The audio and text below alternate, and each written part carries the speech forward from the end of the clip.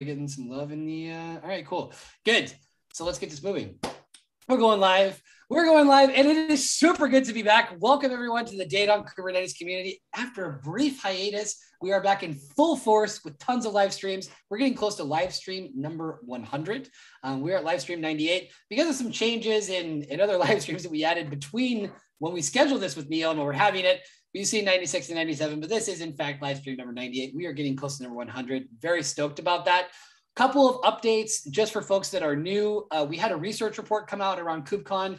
Feel free to check that out. Lots of interesting information there. We interviewed over 500 different organizations to see how they see the challenges and the opportunities of working with data on Kubernetes, running stateful workloads, databases, stateful sets, persistent volumes, persistent disks. Some of the stuff we're going to be talking about today with our honored guest, who is Neil Creswell, the CEO of Portainer, normally based in New Zealand, currently joining us from New York. Neil, what's up? How are you doing? Oh, I'm very good. Very good. It's awesome to be here. Good stuff. So, like I said, you're originally from New Zealand. Can you tell us a little bit about your background and how you ended up in this cloud native space, also with data involved, and how Portainer got started? Sure, I'll keep it brief because I can go on forever talking about this, but I am a career consultant in the infrastructure space primarily, and so have had a lot of experiences with VMware and enterprise storage in the past. Made the transition to containers around 5 years ago, I think, with the very early stages of Docker and trying to deliver a CAS type solution to the market through a public cloud provider that I was running at the time. And so got exposed to Docker, got exposed to Docker Swarm in the early days, and trying to deliver this service out to the market. The market says, what is this API endpoint? It's meaningless to me. Where do I log in and deploy things? Where is the web UI? How do I pass this to my users? And basically at that point, there was nothing around. We hunted and looked and tried to find solutions that would be a user self-service front end for containers, and there was no such thing. So ended up creating Portainer. So Portainer has evolved dramatically over the last 4 or 5 years, from a really simple Docker UI now to a full container-based application management tool.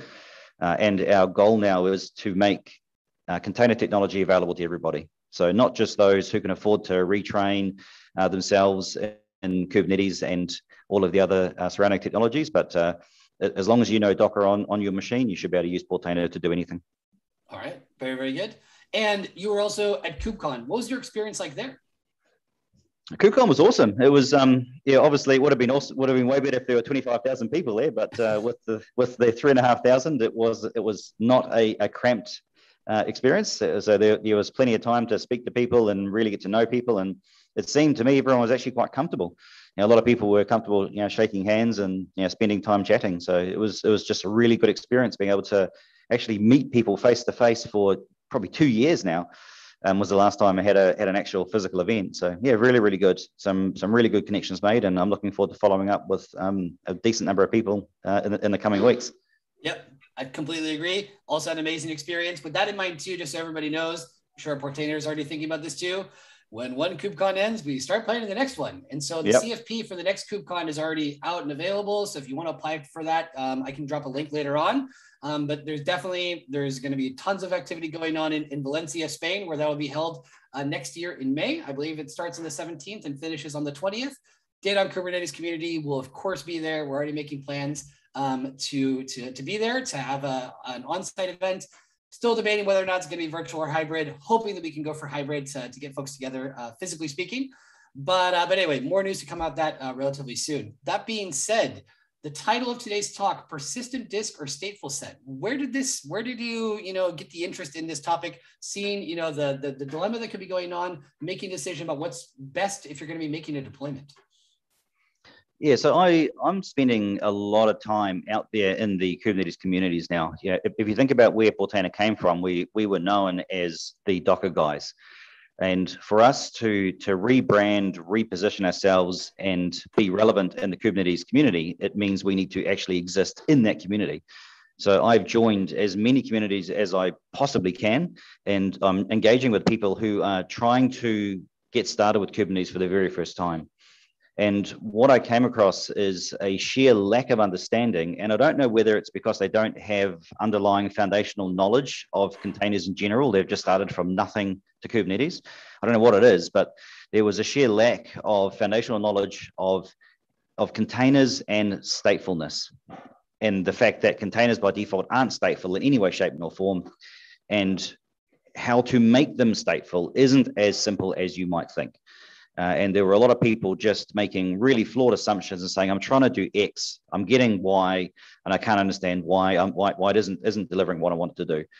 And it was interesting having almost arguments with people saying, look, it can't do this. I know it seems like it can, but it can't. And people are like, well, no, it should just work. So I thought it would be a really good topic to discuss, to say, how should you actually achieve persistence the right way, and make sure people are aware clearly the ways that you can do it, but probably shouldn't do it. Very, very good. Very practical hands-on knowledge, because like you said, a lot of people, it seems like, okay, we're just going to jump into Kubernetes, in the same way that some people rushed into the cloud without really understanding all the implications that came along with it. And we find that that's something too in our community. A lot of times people have the association of Kubernetes is stateless, everything's stateless. And then we're trying to, turn that conversation around, saying, these are the cases in which there's a lot of value being provided by running stateful applications, stateful workloads. So that being said, I don't want to take any more of the intro. So you can start sharing your screen, folks. Feel free to ask questions in the chat, either here on YouTube or on Slack. As well as we're not able to address all the questions in the live stream, we can continue the conversation in Slack later. So Neil, if you want to share your screen, go for it. I will, and I'm not going to bore people with too many slides. I'm going to alt tab between slides and live demos. Very good. So please pray to the demo gods for me. Will do. Well, we have to add. I think the demo gods will be on your side, because you can just explain. You dealt with an internet outage recently, which provided you the opportunity to explore a different part of New York. Yeah, the building that we were working from, there's construction, and just before we went live, the internet went down and they were unable to restore it. So we literally ran to a WeWork, and so I'm currently sitting in a WeWork, and graciously they actually gave us the conference room for free for the next hour. So shout out to WeWork. Awesome. Shout out to WeWork. Good stuff. All right, jump right in. Go for it. Okay. So I'm just starting off with what are stateful applications. Now, it's really, really interesting to understand what they genuinely are. So, generally they're applications that need to persist the data whilst they're running, but also through the life cycling of the container-based application. Now, what that means is restarts, rescheduling, either rescheduling on the same host or rescheduling across hosts, updates, redeployment. So the data needs to be persisted. Also, stateful applications, they generally need a persistent identity. And what I mean by that is a host name. So they generally need a consistent host name. And they also expect to be started and stopped in a certain order. It's very, very difficult to have an application landscape that just starts and stops randomly. The database server really should start before the web servers, not the other way around. And so it's really important that you understand how to start and stop the applications in the order that they're going in. But what it is not is just a persistent volume. So a lot of people think I can make my applications stateful just by attaching a PVC. And it's so much more than that. Now, Kubernetes actually handles state in a couple of ways. So obviously the data is held in a volume, and it's connected through a volume claim. But it's actually really important that you make sure that the CSI storage driver you're using makes that volume available across all nodes in the cluster. If you don't, if you're just using something like HostPath or something similar like that, if the container is rescheduled or the pod is rescheduled on another node, the volume will actually be recreated and it'll be blank of data. So just because you have a persistent volume, if your CSI driver is not cluster scoped, then you be careful. Your data might not be there when the actual pod is rescheduled somewhere else. Kubernetes also handles states by allowing you to create host names that are predictable. And this is particularly evident in stateful sets, and I'll give you an example of that later. But without this, host names can change all over the place. And also the start and stop order for pods can be made predictable through Kubernetes state management. So this is how the four things it uses, how it handles it anyway. So how can you deploy stateful applications? Well, there's two ways. And which way you choose really depends on your application and your application's need for state. So the degree of state it needs. So you can go and use a regular old Kubernetes deployment, and you can attach a PVC, and you've got yourself a volume, and that volume will be persisted, and there'll be data written to that volume, and you can delete and recreate your application. And as long as you can connect to that volume, you're all good. But the problem with that is you will get random host names, and you'll also have a random start-stop order as well. So then there's the option of a stateful set, again with a PVC. And this is used if you need to persist your data and your application needs consistent host names and the predictable start-stop order. So these are the two options. Now, a lot of people think I can just use the deployment of PVC and that's good enough. It works, it actually persists your data, but that's not a truly stateful application. So it all seems very simple. You just use one of those two options, the deployment or stateful set, but there are actual complications here. Now, the storage access policies is where people get confused from what I've seen anyway. So there are multiple access policies, read, write once, read only many, read, write many, but the two most common are RWO, RWX. So read, write once, read, write many. Now, just because your storage supports RWX, and by that I mean something like NFS or any of the storage drivers you can see in the right-hand side there, does not mean your application does. So just because the storage supports it doesn't mean your application supports multiple read writes. An admin can actually manually set the storage access policy to something of their choosing. So you can actually go and choose a storage driver, let's say the AWS Elastic Block Store. It doesn't support read write many. The admin can say it supports read write many, and Kubernetes will go, okay, but then it will fail later on. Strange things will happen. So even though you can set the access policy to anything you like, don't. Make sure you only set it to the things that are supported. Now, why is this important? Because unless your application actually supports concurrent access to its data, you will likely end up in data corruption land. So you'll get this thing called last changed wins, where you've got two pieces of software writing to the same volume. If these two write a file of the same name, the first one will write the file, the second one will write the file, and the second one will override the first one. The first one has no idea that that's happened. If you are using applications that use disk locking technologies like databases, you'll often get a locking violation. So the first one will start, it'll get a lock on the database. The second one will start, it'll try and get a lock on the database. It'll fail and it'll come up with a locking violation. It'll sit there in an infinite retry loop, trying to get a lock on the database, and will fail. Now, as an example, HostPath, the HostPath driver, does not support RWX, but you can set it. You can deploy an application like MySQL with two persistent volumes and two replicas, sorry, with a persistent volume and two replicas. Now, this is what I see most commonly requested in the Kubernetes community, especially the Kubernetes Facebook user groups. People say, I've got NFS storage. I'm trying to deploy MySQL with two replicas, and it's failing. Why? My NFS supports the RWX access. Why is this not working? This is a really common use case. And if you do this, what you end up with is exactly as I said before. You'll have one of the replicas working perfectly fine, you'll see on the left-hand side, and one of the replicas failing to lock, like you see on the right-hand side. Now, I'll just show you this here in real time. So here I have a kube cluster here. I have the cluster configured with HostPath storage and its RWO access policy. I'm going to manually set it to RWX here. If I do this now, I can actually come in and say, create an application here. So test app, MySQL 5.7.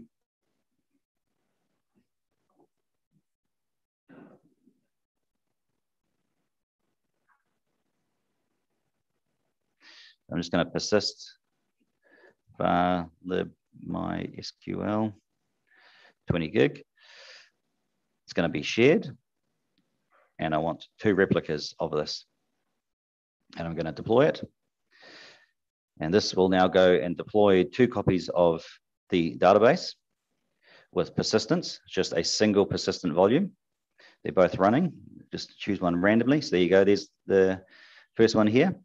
So this one is open and connected fine. If I go to the second one now and go logs, there'll be locking errors.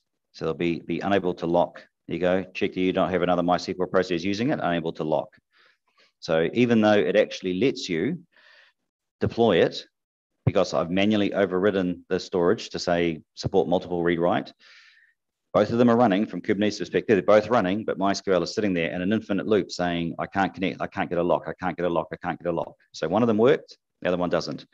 And unless you know what you're doing, you will look at this and say, cool, both of my pods are running. It's working perfectly fine. I've got it load balanced across my database. It's only if you actually come in and interrogate, you'll see that it actually isn't working as expected.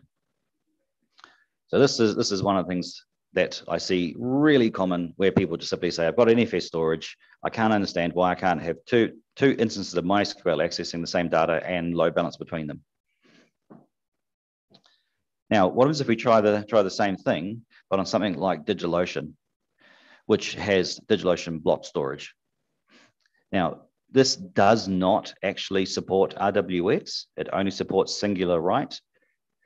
So if you try and manually set it to RWX, you'll get a different error. So unlike with the host path storage, where it lets you do it, the DO block storage simply will not allow you to do it. So if I try and manually set it to RWX and I try and deploy a multi-pod application that is accessing the same persistent volume, I'll get this multi-attach error because it simply will not let you do it.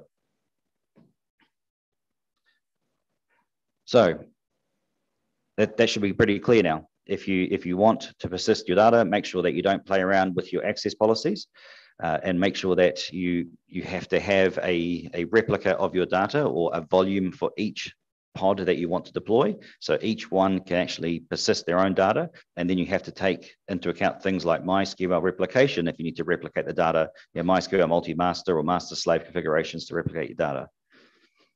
But what happens if you want to persist things other than state? So state other than storage, I mean. So you see here, if you actually use a deployment type, the host names that the pods and therefore the containers are given are randomly generated. So it's just a randomly generated string, and they will run across the nodes of the cluster happy. But if you put a node into drain mode or a node fails and it's rescheduled, you can see here that I had 5 pods running, so 5 containers here. And the bottom one here, its host name, it's running on node SK here. If I put that SK node into drain, it's rescheduled and spun up on another node, and I've lost that host name.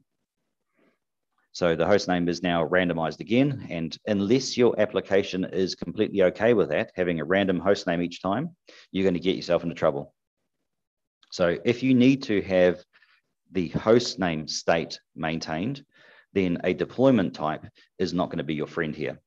Now, most applications probably don't care about the host name. They just ignore it. You can use localhost or whatever else. But if it matters, then you have to know that a deployment will not persist your host names at all.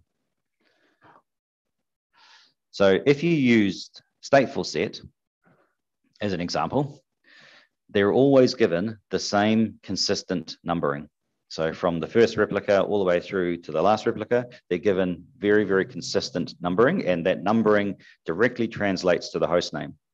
And if I was to take a node offline, you can see here the node would actually reschedule on another host, but would keep the same name. Now let me show you that. So if I go to this node here, this is a DigitalOcean cluster here again. If I want to deploy my application, the WeWork internet's going a bit slow now. So if I want to try and deploy an application here,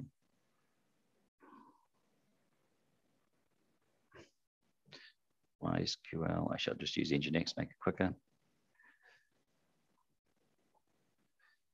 And if I want to add a persistent folder, I'm just going to use /data because it doesn't actually matter for this case. And I want to do it shared. And I want to deploy. Oops, I wanted 5 replicas, but we'll change that.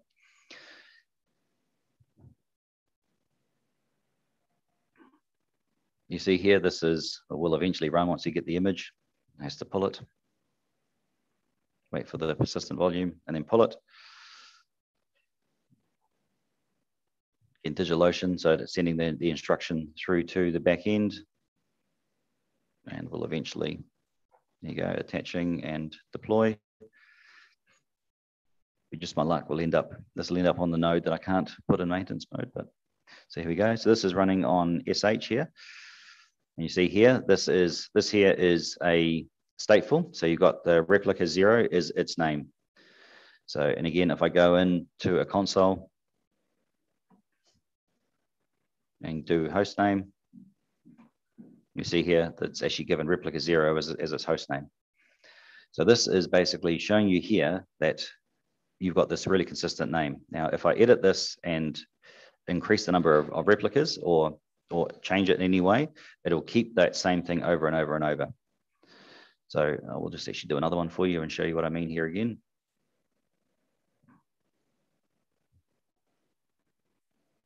This time I'll just do a deployment.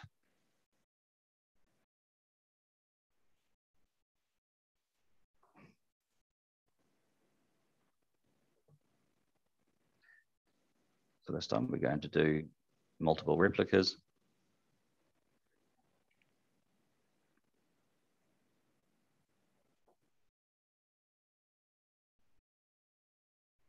And same thing, it'll go and connect to them. You see here, these have all got random host names. Now, if I just try and choose one of these nodes here, so S5 as example, that's running 3 nodes. If I click on that one, depending on what's running on this node, I can potentially put it in drain mode. I can. So if I put this into drain mode, I'll put that as running on that one. So I can't do that one, I'll do the other node.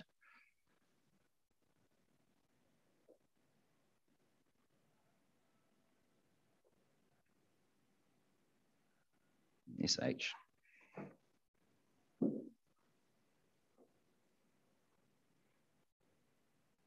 Okay, so I put this one into drain mode. That's going to evacuate those nodes that are running on there.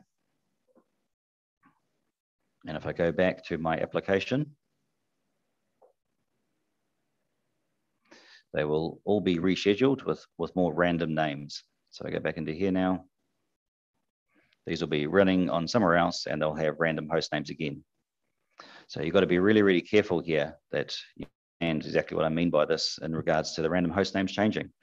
So again, these are now all running on the same host because the other one's been put into drain mode and these are all now running random. Now, if I am actually creating another application here, so another application again, this one takes a bit longer because we're going to be creating a whole bunch of persistent volumes here. It just takes a while to configure. Just do Nginx again.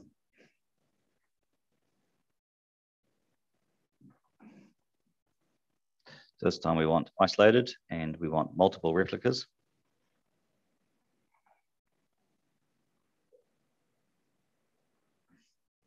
You see here the Portainer there, I didn't enter the size, so it wouldn't actually let me continue. So just one of the front-end protections.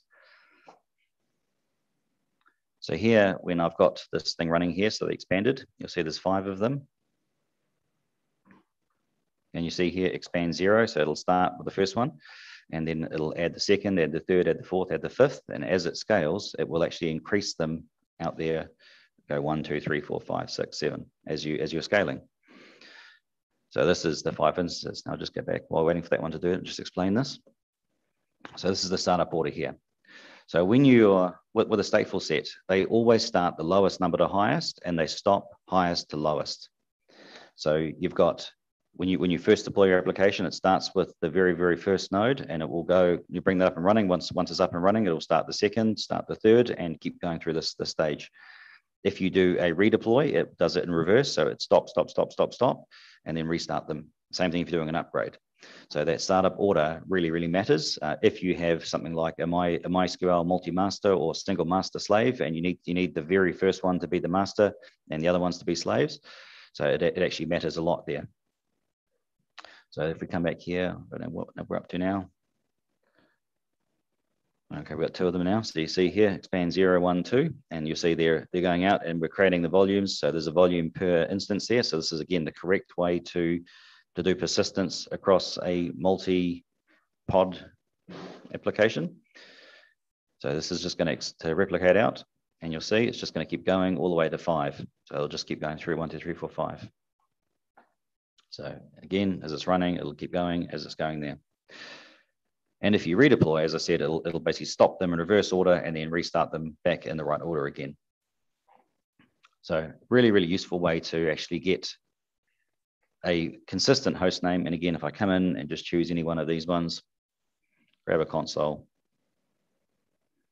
and host name, you'll see there you've got the host name persistent in here as well. So that's the primary information you need to realize in regards to stateful. So make sure that you are aware of the storage type and the access policy that your CSI driver supports. Don't change it unless you know what you're doing. So make sure that you don't try and force a square peg into a round hole. Otherwise, you'll end up with data corruption or issues where the application thinks it's actually running, where it's not running, and your users will have to go into triage mode. So don't change that at all. And also make sure if you need a true stateful application that you use stateful sets, not deployments. And again, it's amazing how many people think that they can get persistence just by using a deployment and attaching a persistent volume. Now, hopefully this thing should have already finished now deploying all of them. And I'll show you when we redeploy it. So they're all done now. So there you go. So they're all up and running here now. And if I was to take this node offline, which I can't because I've got too many nodes now in drain mode, but these would be rescheduled on another node now. And that would then keep the same name, the same host name as it reschedules. So really, really, really important thing to have there. Just with the storage configuration, again, you have the ability to set this access policy to either of them. We have here a link to the documentation. This is actually something you need to understand here. Now, this is that picture I had in the slides here. This is where you can get this thing from, this Kubernetes documentation. This is basically the source of truth, and don't do a config that is not in this table. That's basically the short version there.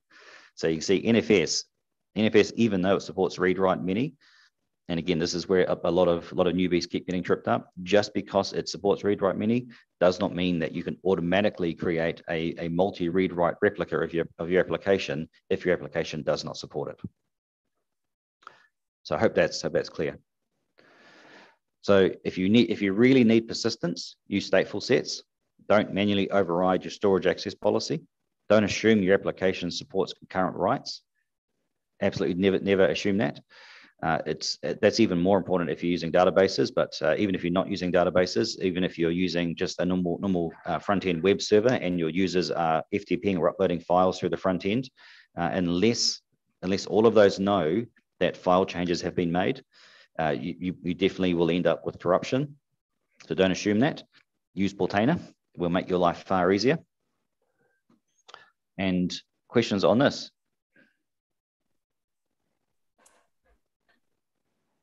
Awesome. Good. So a couple of things I just wanted to ask is that when you have been interacting with customers, as you mentioned at the very beginning, a lot of folks that have just, jumped from straight into like, okay, we got to be on Kubernetes immediately.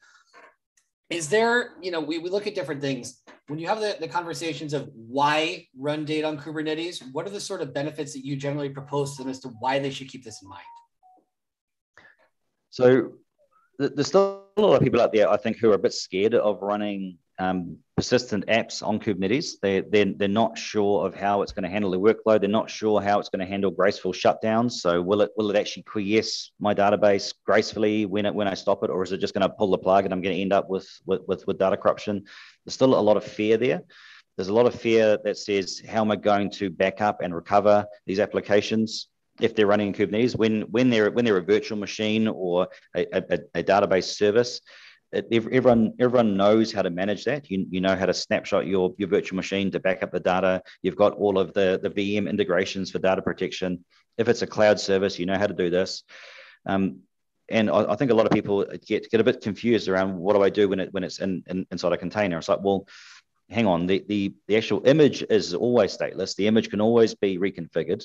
The config and config maps can be recovered. The YAML can be saved and restored. Really, you're only talking about your persistent volumes. So how do you protect and back up those? But also, there's actually nothing stopping you from within your stateful application doing things like DB dumps. So just running the MySQL admin and dumping the database file out to a external location. So the main concerns people have is so I move my application into it. What do I have to change operationally now to ensure my data is backed up and protected and all of those normal things that you'd expect for a critical data of record system, which is generally describes persistence. And again, persistence has two levels, right? Data record and just transient data. So I still need a persistent, but it's transient, and then data record. And data record is where people really freak out. Speaking of freak out points, because that's precisely it. Is because one thing we talk about is what is running data on Kubernetes, how is it done, but then the other question, like I said, of why. And so the alarm bells start to ring of, we don't have the technical staff that have the skills to be able to do this. This is going to be a cost problem. Are there any sorts of other freakouts that you seem to be encountering when you interact with customers? I suppose the biggest one is when you've got stateful applications.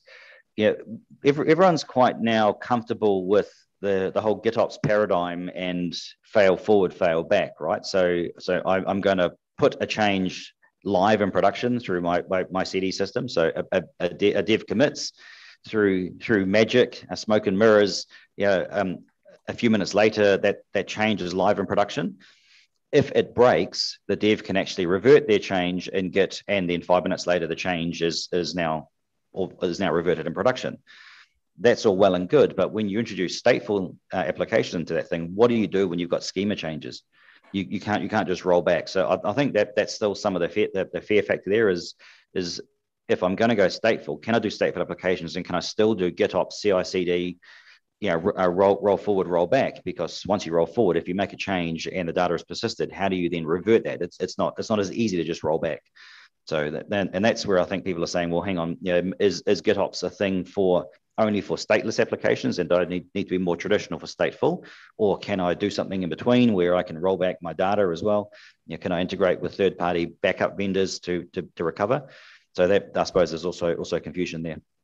It just shows it's still very, very new, or very early days for statefulness. I think we can agree on that, and that's what we see. But it's promising, and we saw this in the research report and we've seen it in other reports that have been coming out too, that there are a lot more folks that are running stateful applications, stateful workloads than perhaps we might realize. They're not necessarily making it as visible. We're not really sure about that, but once again, this is our job as a community to keep these things out in the open. And one of the things that seems to be coming out in the open a fair amount, I'd like to know your experience about this, is what's your experience been using operators? If you're using them, for what purpose? Do you think that that's the primary solution right now we have for running data on Kubernetes? What do you think about that? So I don't have that much experience using them. However, I've understood what they are now, and I genuinely think they are going to be the painkiller for this. Because if you think about something like a Helm chart or a manifest file, that's simply a way to get the application running. It doesn't actually help you in any great way configuring the application for multi-cluster replication or correctly configuring it. It basically it's the vendor saying, here's how you deploy our app, not necessarily how you configure it. Whereas an operator moves it more of a managed service-esque type solution. It's actually the vendor saying, not only this is how you deploy the application, but this is how you deploy and configure the application for best practice. So, for example, the operator for MySQL, that is amazing. You can say, I actually want to have a multi-master MySQL cluster, and it will go and configure it for you, including all of the replication, everything, the whole thing. So you don't need to know how to configure MySQL correctly for multi-master replication. The operator will do that for you. The Helm chart does none of that for you. You will deploy it, and you need to then log in and configure everything. So that there's a huge difference there. So I think operators, especially in a stateful world, are going to take away a lot of the risk for the application vendor to ensure that it's configured in a correct way. Because if it's configured incorrectly and they lose data, you only lose data once, then you've got a serious problem on your hands. Yeah, nothing, and that once again, the risk is of losing that data is, I think, why there's this sort of aversion to, okay, I don't want to put myself in any sort of situation where that might come up. Now, we do have a question from someone in the audience, Rich, which does touch on this. You just mentioned multi-master. He asks, for deploying MySQL, why would you not choose multi-master at a replica set, Percona, I guess, versus master with read-only replicas on other nodes? What about these new sharded MySQLs like Vitess? I've not used the sharded MySQL ones, but why would you use multi-master versus single master multiple replica? I think it comes down to latency, so to the actual response time. But for me personally, whenever I've deployed MySQL in a load balance environment, I've always done it multi-master. I've never actually done it master multiple readers. I think the main reason that people do that is for data warehousing. So they actually use the one master node for their actual read-write transactional, and the read-only ones they use for data warehousing queries, or to clone data out for non-prod environments. But me personally, I've always used multi-master if I've ever needed to actually have a stateful MySQL database inside a cluster. The sharded ones, I've played with things like Crate and Cockroach, which are genuine scale out, true multi-master, and those things are amazing, and they're definitely the future of databases, absolutely. Okay, good. Let's see. Following up with a couple other things. So if you had we asked this to all of our speakers. If you had a magic wand, what would your wish be to make running data on Kubernetes easier? Because we talked about operators. Is there anything beyond that we could be more ambitious? I think having a proper seamless integration to snapshots and backups, so that when you actually roll back to a previous config, your Kubernetes makes it very easy to roll back. I really do think that the rollback for a stateful application should also include a rollback of its data state as well. So whether you can do that, because that to me is, I think, the biggest barrier at the moment is, once you make changes and write changes into your database and schema changes or whatever else, man, that's so hard to revert that. You're actually restoring from a backup. So, as you push a change through your pipeline, if you're actually updating the application, redeploying it, or making a change, if there was a native way to snapshot and roll back as part of the rollback command, that would be gold. I think also making it far easier to export the volumes in a scheduled scripted way for external backup as well. So whether there was a command to stream the volume to a third-party location, so that you've always got a off-cluster copy without having to rely on your storage vendor to do that for you. So I think if I had a magic wand, that'll be the two things that I'd like to see. Okay, it's good. Like as you said, this is a space that's getting more and more attention, but we still feel that we are in early days on this. So there are still things that have yet to be decided, and this is why we've been asking people in the community what's their experience been, whether it's been building operators, because that seems to be the case for a lot of folks out there, is building an operator, but then what are the steps that are necessary for that to happen? Do you have the staff that can properly execute that without taking too much time away from your customers? Thinking about, and because you are as someone in the position of CEO, when someone comes to you, when you're explaining this to a customer, they're thinking, okay, we have the expression in the US, you're in New York, if it doesn't make dollars, it doesn't make sense. What are the financial benefits of running data on Kubernetes? I think the main thing is it really does let you get more into that whole microservice. So rather than having a singular large database service or server somewhere with multiple DB instances, being able to have multiple smaller increments with the database tied very closely to the front-end application that's actually using the database. So, making it far more self-contained. That means that you take away the need ever for maintenance windows on a single large server. It makes it far more cost effective to scale. It's far easier to adequately define the resource limits and quotas and all that kind of stuff. So it just seems a far more efficient use. I suppose the only negative might be license. If you're using a licensed database, then obviously you're going to have far more of them versus a smaller number. But there's those kind of complications. But yeah, for me mainly, it's more around efficiency and also truly enabling microservice where the database can be entirely consumed by the front-end application as opposed to a shared database instance over here. All right, very, very good. Good to keep that in mind. So we are getting towards the end. Is there anything else that you'd like to mention in terms of news about Portainer? You're hiring, you're going all over the US right now. Next steps. Oh, we just got another question. So before we get to that, another question from Rich. Thank you, Rich. Have you had to troubleshoot operators much, and what was helpful there? Have you ever had to just start over from the beginning and restore everything? I have often had to restore everything because we use Kubernetes ourselves in our own internal testing environment for building Portainer, and I am breaking my environment almost weekly, it seems. And I have almost given up troubleshooting now Kubernetes. I simply just delete and redeploy it. It's quicker to redeploy it. It's quicker to spin up a new cluster.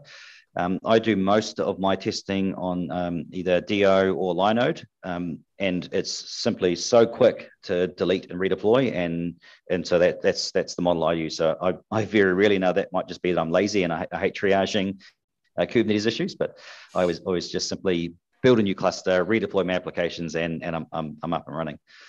Have I needed to triage operators? Not yet myself, no.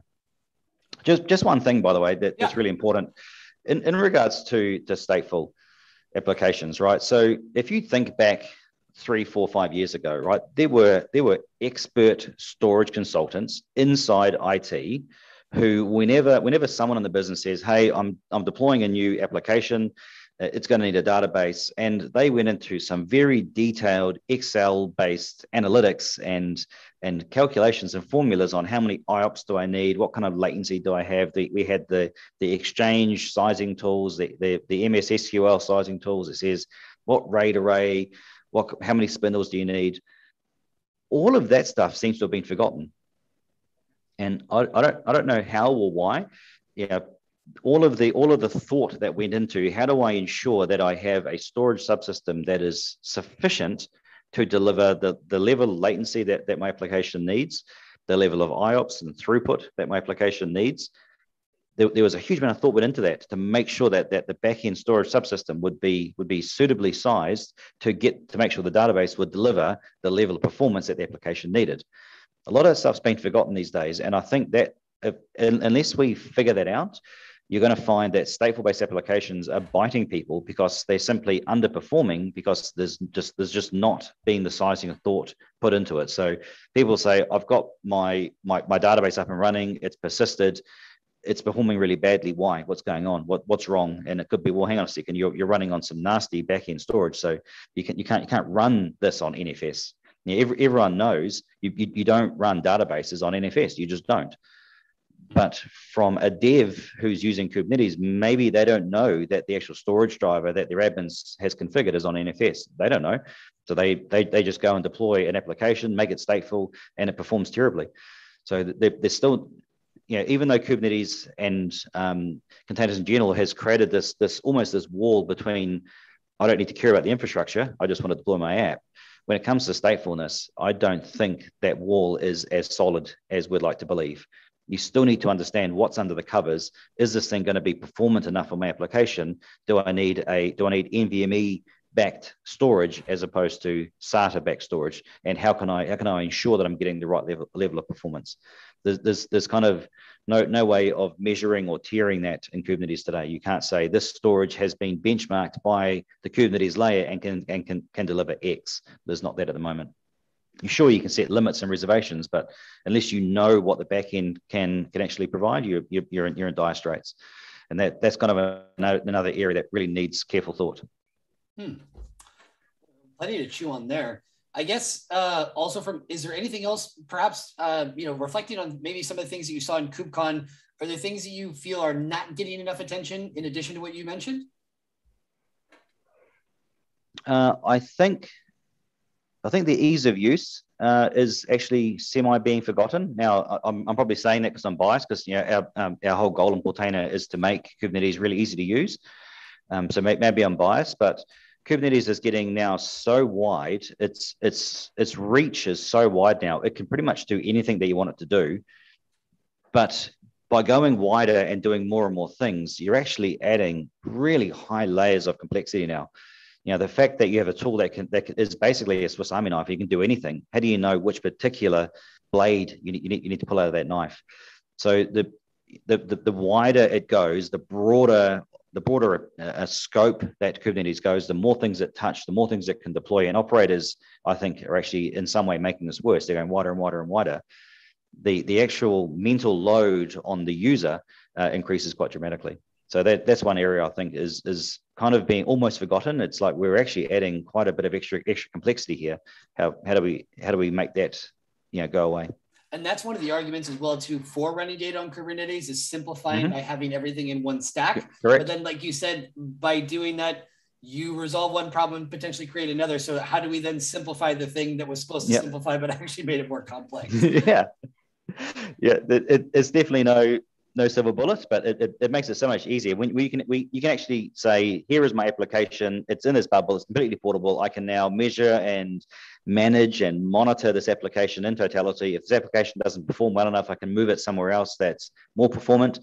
That's far easier than having to worry about a shared service over here. And I've got some system coming into my front-end applications, back out of the cluster to potentially some middleware or to another cluster, back to somewhere else with a database.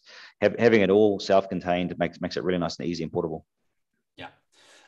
Very good. Well, thank you very much for taking these questions as well from the audience. And I really like your vision on this and identifying the problems. But also the thing is that there is progress being made, and we see that, once again, we're approaching live stream number 100. So we've had over nearly 100 people come on and share their experiences of what it's been like working with running data on Kubernetes, and we see an increasing ecosystem. In the beginning, more focused on databases and storage, but now branching out into other areas such as data streaming, even security, different things that are coming in there, cost optimization. So it's really building out and getting more robust. But as we said earlier, there's still a lot of ground to cover, and we're somewhat in early days, which makes it exciting because there's uncertainty. Now that we are getting towards the end, though, is there anything Portainer news related that we need to be aware of, stuff that's coming out, anything that's going on, hiring, firing, anything? Hopefully not firing. Definitely never that. So we actually released a version of Portainer, the Portainer CE 2.9. We released just before KubeCon with what we like to describe as an incredibly awesome Kubernetes experience. So if you want to get started with Kubernetes and you want a far gentler on-ramp to the technology, take a look at Portainer. We have Portainer is a commercial open source company, so we have an open source version and a paid version, and the Portainer Business Edition that's due out very, very soon in the next 2 weeks. We will be offering a 5 nodes free forever license for that one. So for those people who actually want to get started with our commercial variant, which adds additional capability around audit and governance and security, if you want to get started with that, look out for our 5 nodes free forever license coming to you in November very, very soon. All right. Very, very good. That's good to know. Last but certainly not least, we have a tradition in our community that while the talk is ongoing, we have someone who's lurking in the shadows, and he's creating an artistic summary of all the things that have been going on. So let me know when you can see my screen. I can see it. Good. So we've got, obviously, there was a lot of stuff that was mentioned in there, and hopefully we can take a look at the slides later on because some of the folks were asking about that. Very hands-on, very practical. The demo gods were on your side today, so that was good to see as well. Going back and forth between the slides, very, very well explained. And precisely as you mentioned, is that this onboarding experience for lots of folks getting into Kubernetes is so overwhelming that it becomes a turnoff. And I have friends that have done DevOps, that have done big data, that have done all these other things. And when it comes to Kubernetes, they're like, nah, this is not for me. And so it's really refreshing to see that there are folks in the space that are in the ecosystem that are taking those things seriously. As much as we talk about technological stuff, a lot of it is empathizing with people and their struggles and difficulties and frustrations. And in order for these things not to be so siloed in a smaller group of individuals, it needs to be democratized and broadened out by becoming simpler, or as some people say, by becoming a little bit more boring. Not the word that we would precisely like to use. More comfortable, I think, would be better to say than boring. So anyway, Neil, thank you very much for your time today. It was a pleasure. Great interaction with the audience as well. Shout out to everyone who was asking questions. If you want to continue the conversation, feel free to do so in our Slack. If you're not subscribed already, just hit the subscribe button. It's really easy. We'll have another live stream coming up this week and plenty more action as always. So Neil, enjoy your time in New York and the rest of your time in the United States, and hopefully talk to you soon. All right. Thank you. All right. Take care. See ya. Bye, everyone. Bye.